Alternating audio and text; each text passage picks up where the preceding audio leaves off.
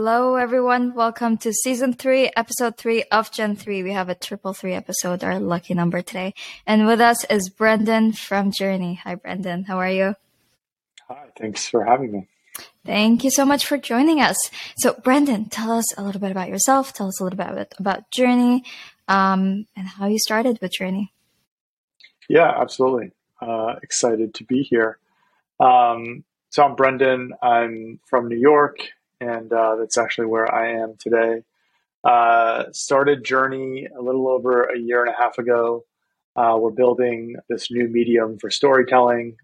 It's a tool used by salespeople and founders and customer success folks to do business in a more efficient way with people outside of their company. I'll go into more details later, but my background is in startups mostly. Prior to starting Journey, rather, I led the ads and data business at Quora, which is a large Q&A platform. And then prior to that, led business and corporate development at an ad tech startup called AdRoll. And then like a million years ago was at Meta, the artist formerly known as Facebook. So worked at startups for kind of my whole career. From New York, but lived kind of all over SF, Austin, Tokyo. So now I'm back home in New York. So how did you get started from Journey? You worked at tech startups that are a little bit, more conglomerate. What made you want to go through that startup journey of, hustling from the ground up, trying to build it? What really was it about Journey that made you think, okay, I'm going to risk it here? Yeah, for sure. Well, I mean, a lot of those companies I joined kind of when it wasn't that big. Like I joined maybe at like a Series A stage for a lot of these companies, so it was still pretty small. But essentially, we had this in my roles at all these companies. I would have a lot of people selling to me, and I would have a lot of obviously doing my own selling as well. And I just felt like the whole process of sales felt a bit broken to me. Lots of stuff kind of shared over endless emails, especially with lots of people on them back and forth. And it just felt extremely inefficient, led to like lots of live meetings, talking through things. And I think, once pandemic hit and the world was remote, we started doing things way more asynchronously. At least I felt it picked up in a big way. And I wanted to solve the problem of like helping people do sales asynchronously.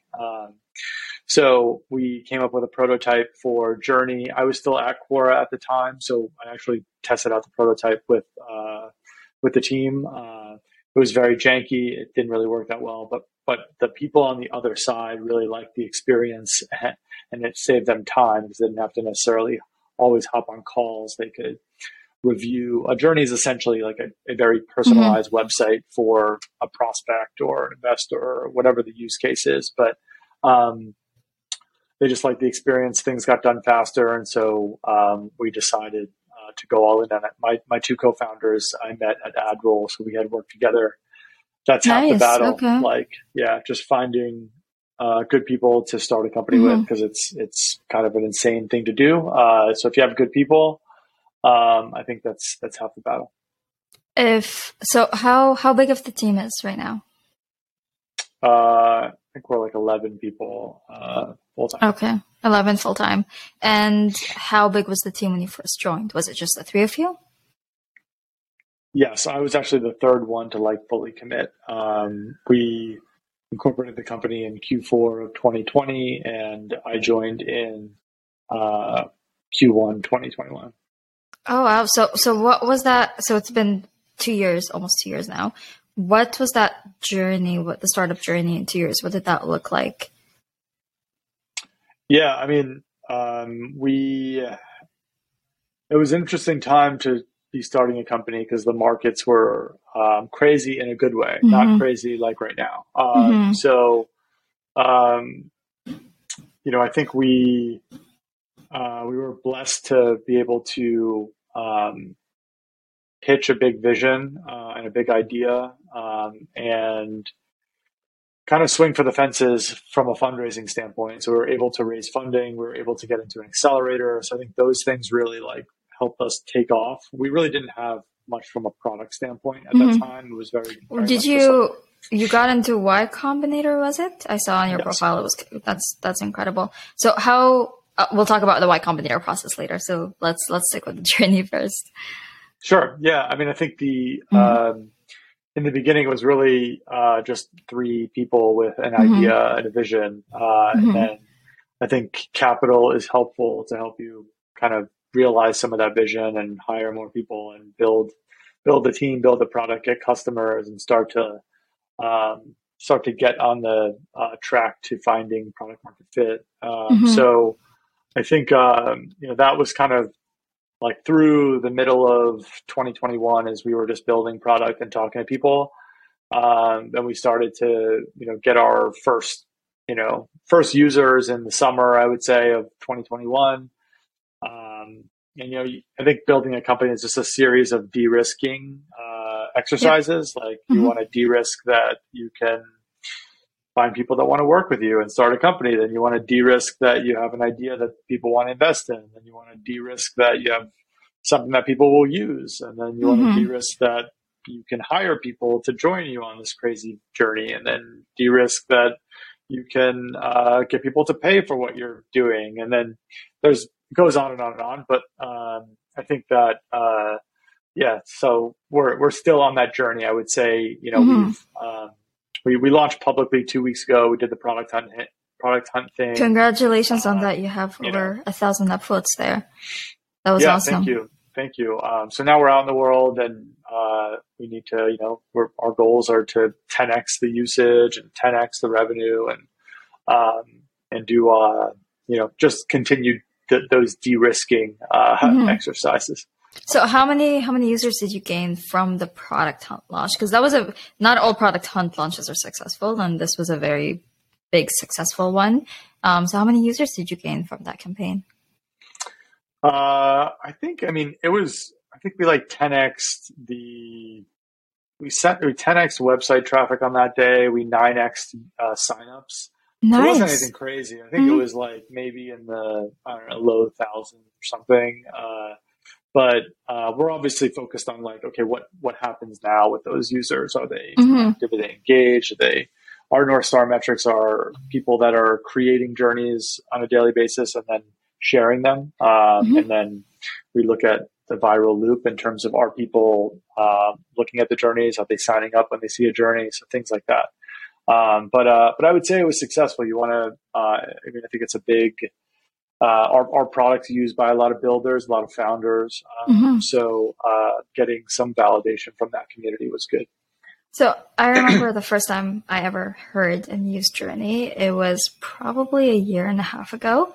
It was on a wait list. I think I was on an email chain with you specifically, and I got off the wait list. I checked it out, and the product was very scrappy. And I remember checking it last month, and the product looks completely different. Like it did 180. So what was that product journey from when you first started with that very like scrappy MVP when you first got the funding at Y Combinator to like how did you build or how did you use users' feedback to build that? Yeah, for sure. I think one of our core values, and it's stolen from a company that we all used to work at, but is like customer delight. Like we have a lot of touch points where, wherever that customer is living, they can give us feedback, and we're going to incorporate that into our internal databases, whether it's Intercom or Slack, but in app or email, like everything is flowing into one place.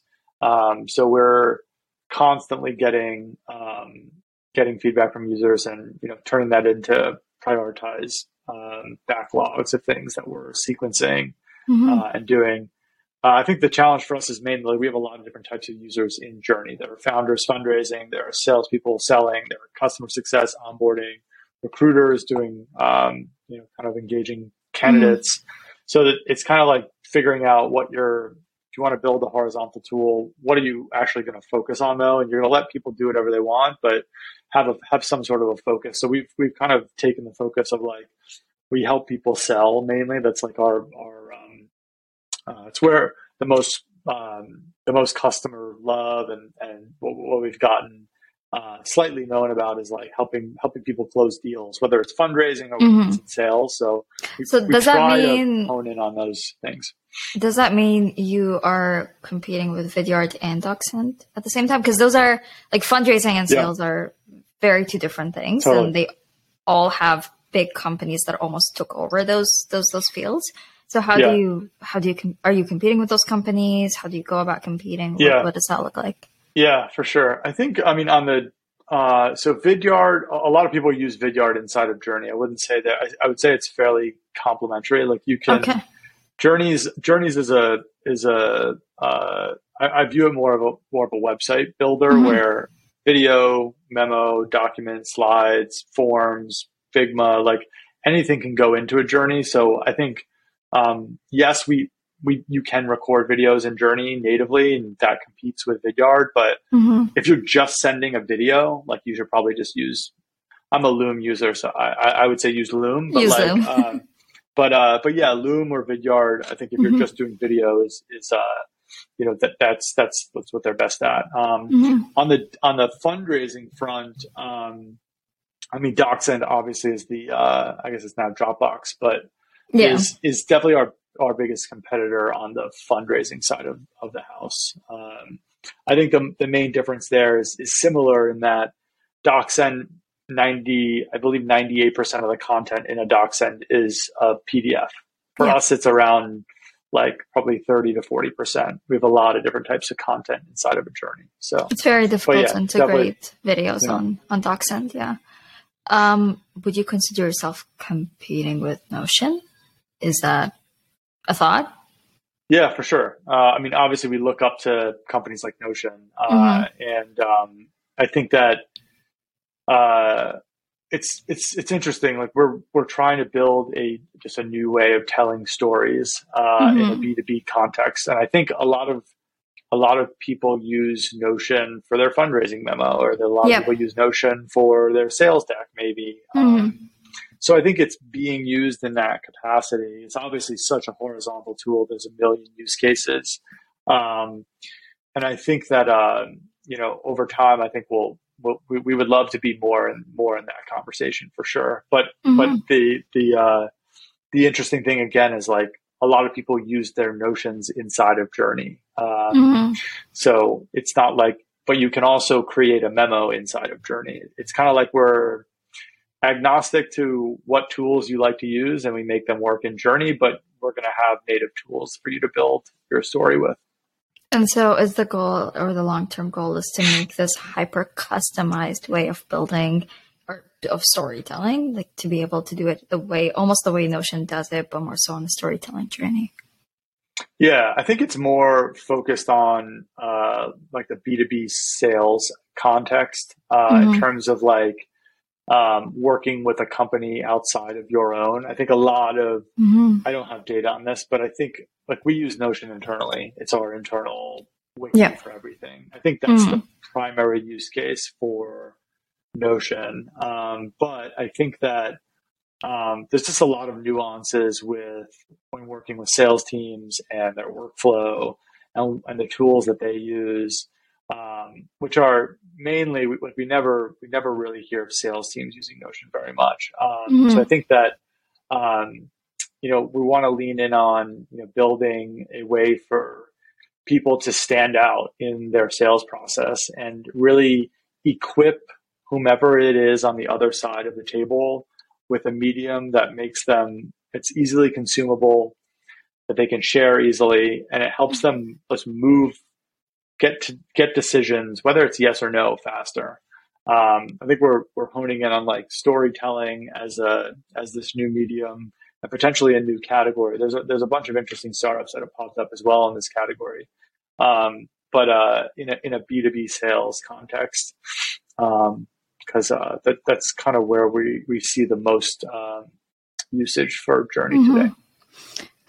Would you be able to disclose who your biggest B2B client is?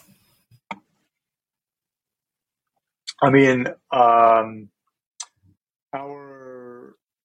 we sell to mainly Series B, Series C startup sales teams. So, I mean, there are companies up to 15 salespeople, up to 20 salespeople. I actually don't know who our biggest is. Our deal sizes are pretty small. Mm-hmm. Okay, and then is there like what is success for Journey in terms of getting, in terms of the sales journey, at least for you folks? What is success? How do you measure that? When would you wake up and be like, we did it? That's a great question. I mean, I think when will I wake up and say that we did it? I feel like it's like I don't know, the YC term is like you made something that people want, which means you go IPO. So that would be in like, I don't know, 10 years. That's like, I guess that's the ultimate goal. Is that the goal? IPO or exit? I mean, I think like, good companies are usually bought, not sold. So I think like the goal is obviously to stay independent, like as long and build a big company that people love. But we're early in the journey of Journey. I would say we're very focused on, product, the NPS of the product, how often people are using it every day, things like that. I think success is that we can just continue to work on this for a very long period of time with people that we love. So I think we've been at it for a year and a half. We're running into a recession. It's going to be very hard for a lot of companies out there. Yeah. And, our goal is to survive and thrive and get to the next phase. And so, you're a very unique situation where you're kind of B2B2C, because there are individual people using Journey, and then there are Totally. B2B teams using Journey. Well, first of all, what are important metrics that you guys track?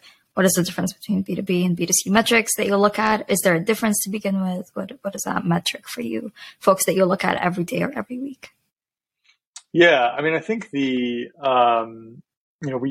it's a unique challenge for us because we have individual users who will start using it and share it with their teams, and if they all love it, that becomes a much quicker sales process. But I think in these conditions, you got to do both. You got to do bottoms up and top down from a sales and growth perspective. So we do both. I think we some of our North Star metrics are a lot around product usage, like the number of journeys that are shared on a daily, weekly, monthly basis that get views. In our mind, like we want to help people achieve some sort of an outcome. If it's a founder that is fundraising, if it's a salesperson that's selling, if it's a customer success person onboarding, whomever it may be, usually like to get to that point, people have to consume their media and spend time in it and make decisions from that. So we look at, how many journeys are being created on a daily, weekly, monthly basis. How many of them are getting views? So like how many of them are actually like active and working? We also look at things like, is this product truly viral? Like Journey has this inherent viral loop because you have to share it for it to work. And if the product is amazing and it's a great experience, the person on the receiving side should probably sign up or should probably send it to their sales team and be like, hey, we should use this. So we definitely look at things like, are we getting signups from our customers sharing the product? Like what percentage of our signups are coming from referrals? Do we have some virality and some sort of a loop going? Have you seen like at least the beginning of virality or the beginning of a network effect? Yeah, for sure. Like I would say our usage to this point is mainly grown through that. And it's there's kind of, you have to live and die by the product. The product's got to be really good for that to happen. So I think we're seeing early glimmers of it. I wouldn't say we're like Loom yet, but like that's the dream. I think the other things obviously we look at are our MRR and our ARR and our churn, but that's like, I think every B2B SaaS company looks at that stuff.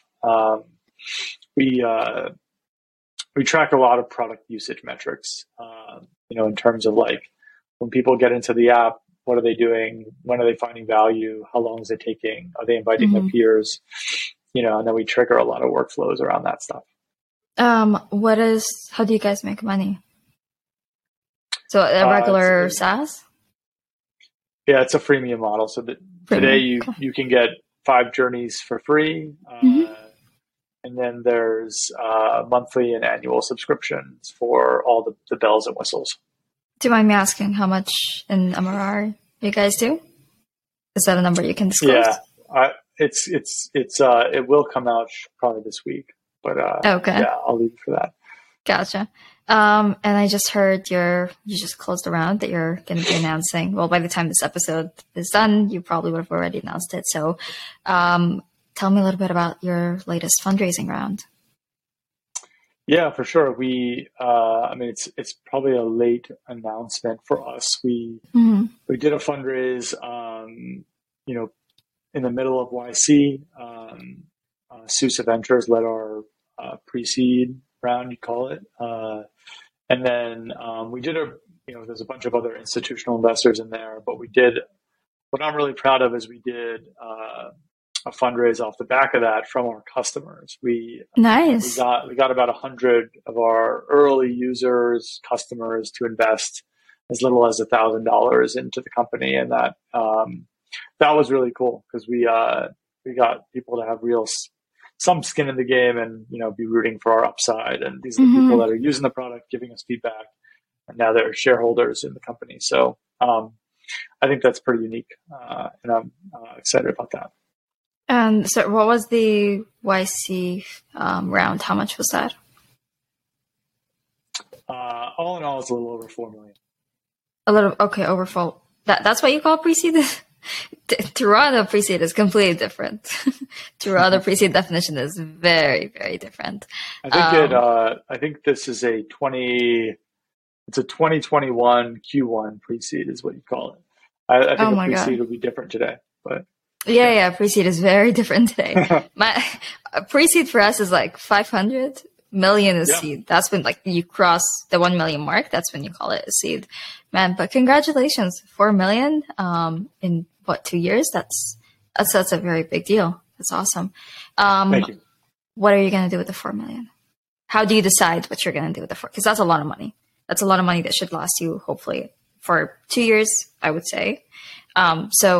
Yeah, I think for sure. It's a good amount. I think that mainly it's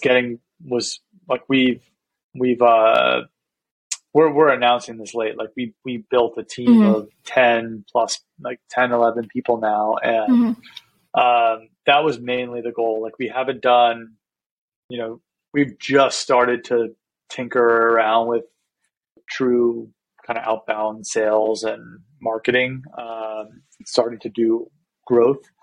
But up until now, it's really just been people, for the most part, hiring, and it's mainly engineering, design, for sure. How do you go about hiring talent right now? Talent is very scarce. How did you find the people that you're looking for? How did you vet them? Was there anything specific that you were looking for when bringing on those people? I think it's actually now is so we were really in full force hiring mode like last year. I would say in the summer to late last year is when we were trying to hire like crazy, and I would say it was really hard then because the markets were in a different spot. We were competing for talent with huge tech companies that offered crazy packages to engineers and designers.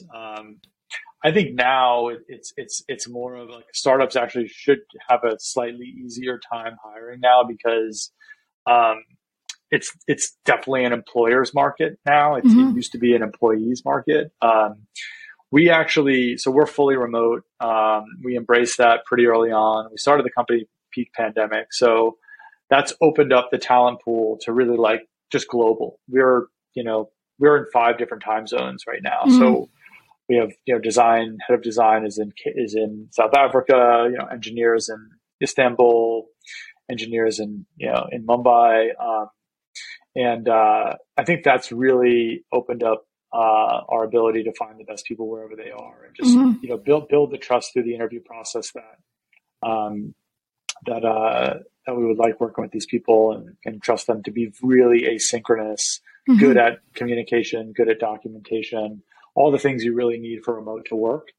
And then the other stuff is really like, we're really looking for people who understand what they're getting themselves into in terms of like, it's a very early stage startup. We're all figuring everything out, everything can tag overnight.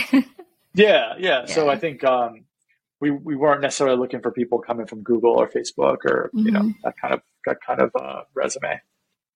So let's shift the conversation a little bit towards you as one of the founders, and, one of the executives at Journey. What does your day-to-day look like for an early startup founder? What time do you wake up? What time do you eat? What time do you go to sleep? Do you have a routine? Like, is there anything that you found that made you more successful with this journey that others should implement or try to at least think about? Yeah. I mean, I think you Brandon, you probably know this, like it's like ebbs and flows. One day you think you're going to be billionaire. The next day you're like, maybe I'll go work at a big company in a little bit because this thing. So I think it's like really important to stay even keel as much as you can. And I like to just make sure that the biggest, I guess, stress reliever for me is working out. Like I try to work out like 4 or 5 times a week. I have this routine of, there's a specific class that I like in the city that I go to super early in the morning. But like I treat it like a meeting. Like you wouldn't miss a sales meeting with a company. Like, whenever you do it, say it's in the middle of the day, end of the day, treat it like a meeting that you wouldn't miss. And so that's what I've done, or started to do over the past year. I think that's been better than anything else from a keeping my cool perspective. So I would say find your stress reliever. Hopefully it's a good one. But I think working out is super underrated, and everyone should do something. Are you a wake up at 5 a.m. kind of founder? So I have the days that I work out, I do a 6 a.m. class, but I wake up at like 5:50 and roll out and like get to the barely get to it. Right, it's right down my block. So and then on days that I don't work out, I wake up later. I probably wake up at like 6:37. So like somewhat early, but not one of those crazy Steve Jobs kind of founders. Do you have time for anything else in your life? Because there's this misconception, once you're a founder, it's like being a parent. Nothing else in life matters. Do you have time for anything else? Do you go out on the weekends? Do you date? All of that? Do you have a social life? Yeah, for sure. I would say my social life has definitely dwindled since I had a lot. It was a lot more. A lot more active. A lot more of an active social life when I was at other places, just working. But I would say that I do make it a point to see friends in the city and hang out and do stuff on the weekends, and try not to work on the weekends too much. I think I could do stuff here and there, but you kind of go crazy. You got to enjoy the ride somewhat. So I would say, I try to do social things like once or twice a week for sure. Whether that's dinners with friends or, date night with, my fiance or something like that. But yeah, I empathize with others on the journey. No pun intended, but like the journey of being a founder. It's there's a lot of puns when your company is called Journey. But no, that's great. I know my social life took a hit when I first started UCast, and then also with the podcast, and I couldn't have time, and very quickly I went crazy. Very, very, very quickly. it took me like a couple of months to realize it was just not sustainable at all. What was the biggest or the thing that surprised you the most about being a founder? Because you've essentially spent almost your entire career working at companies. So what was that transition like, and what was the biggest shocker for you being a founder? Yeah, it's a great question. I mean, I think that there's probably two. Like the first one is just everything takes longer and costs more than you would ever imagine. So that was one surprise for me. Literally, whether it's building product, hiring people, every single thing takes longer and costs more than you predict. But I think I'm getting slightly better at that. And then secondly, I think that obviously as a founder, you have to flex and do everything. My roles at other companies were kind of where I played had my hands in lots of different things in just uniquely with what I did at other companies. But I still think, I realized I knew way less about, marketing and growth than I thought I did. I know way less about sales and about BD everything than I thought I did. It's like every single day you're kind of like, man, what am I actually good at? Like, right? What am I actually good at? And I think it's just because you're spread across all these things. It's impossible to like be A plus at it. But I think the name of the game with startups, at least the way we've done it, for most things is like done is better than perfect. So yeah, the more you know, the more you realize, the less you know. It's crazy absolutely. and terrifying. Yeah. And then I guess my last question or two more questions and then we'll close off. What was that like personal feeling that you got, or what was that? Now you're a founder, now you have a net worth. You're not just working for a salary at a company. You actually have a position that could be exiting in a couple of years. What was that, feeling? How did that change again from working for like a 9 to 5 to actually owning an asset, something that you can say has a net worth and something that you can say could be worth something one day? What was that feeling like? Is the journey worth it so far? Also, no pun intended. Yeah, I mean, it's funny. My co-founder was asking me about this recently. But I think 100% yes is definitely has been worth it thus far. Even though I thought that we'd be at a different phase from where we are, because we all do. Takes longer. But I would say there's just it's a blessing to be able to to build your own thing and work on it and even get paid something to do it. So I think if you have that opportunity, especially with, it only gets harder as you get older and maybe have family and stuff like that. So I would say, 100%, it's been worth it. The feeling is I don't know if I have specifically have a specific feeling about it. I've always felt like it's important to have like equity is way more important than anything else.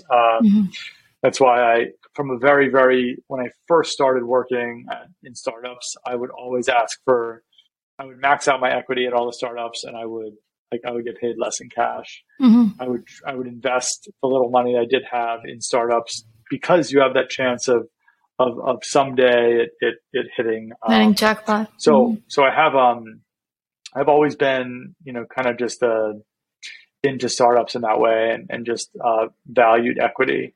The reality is, it's just like, I think what that really means is like you're playing a long-term game, because it takes a very long time for you to see any of the fruits of the labor, like decade plus.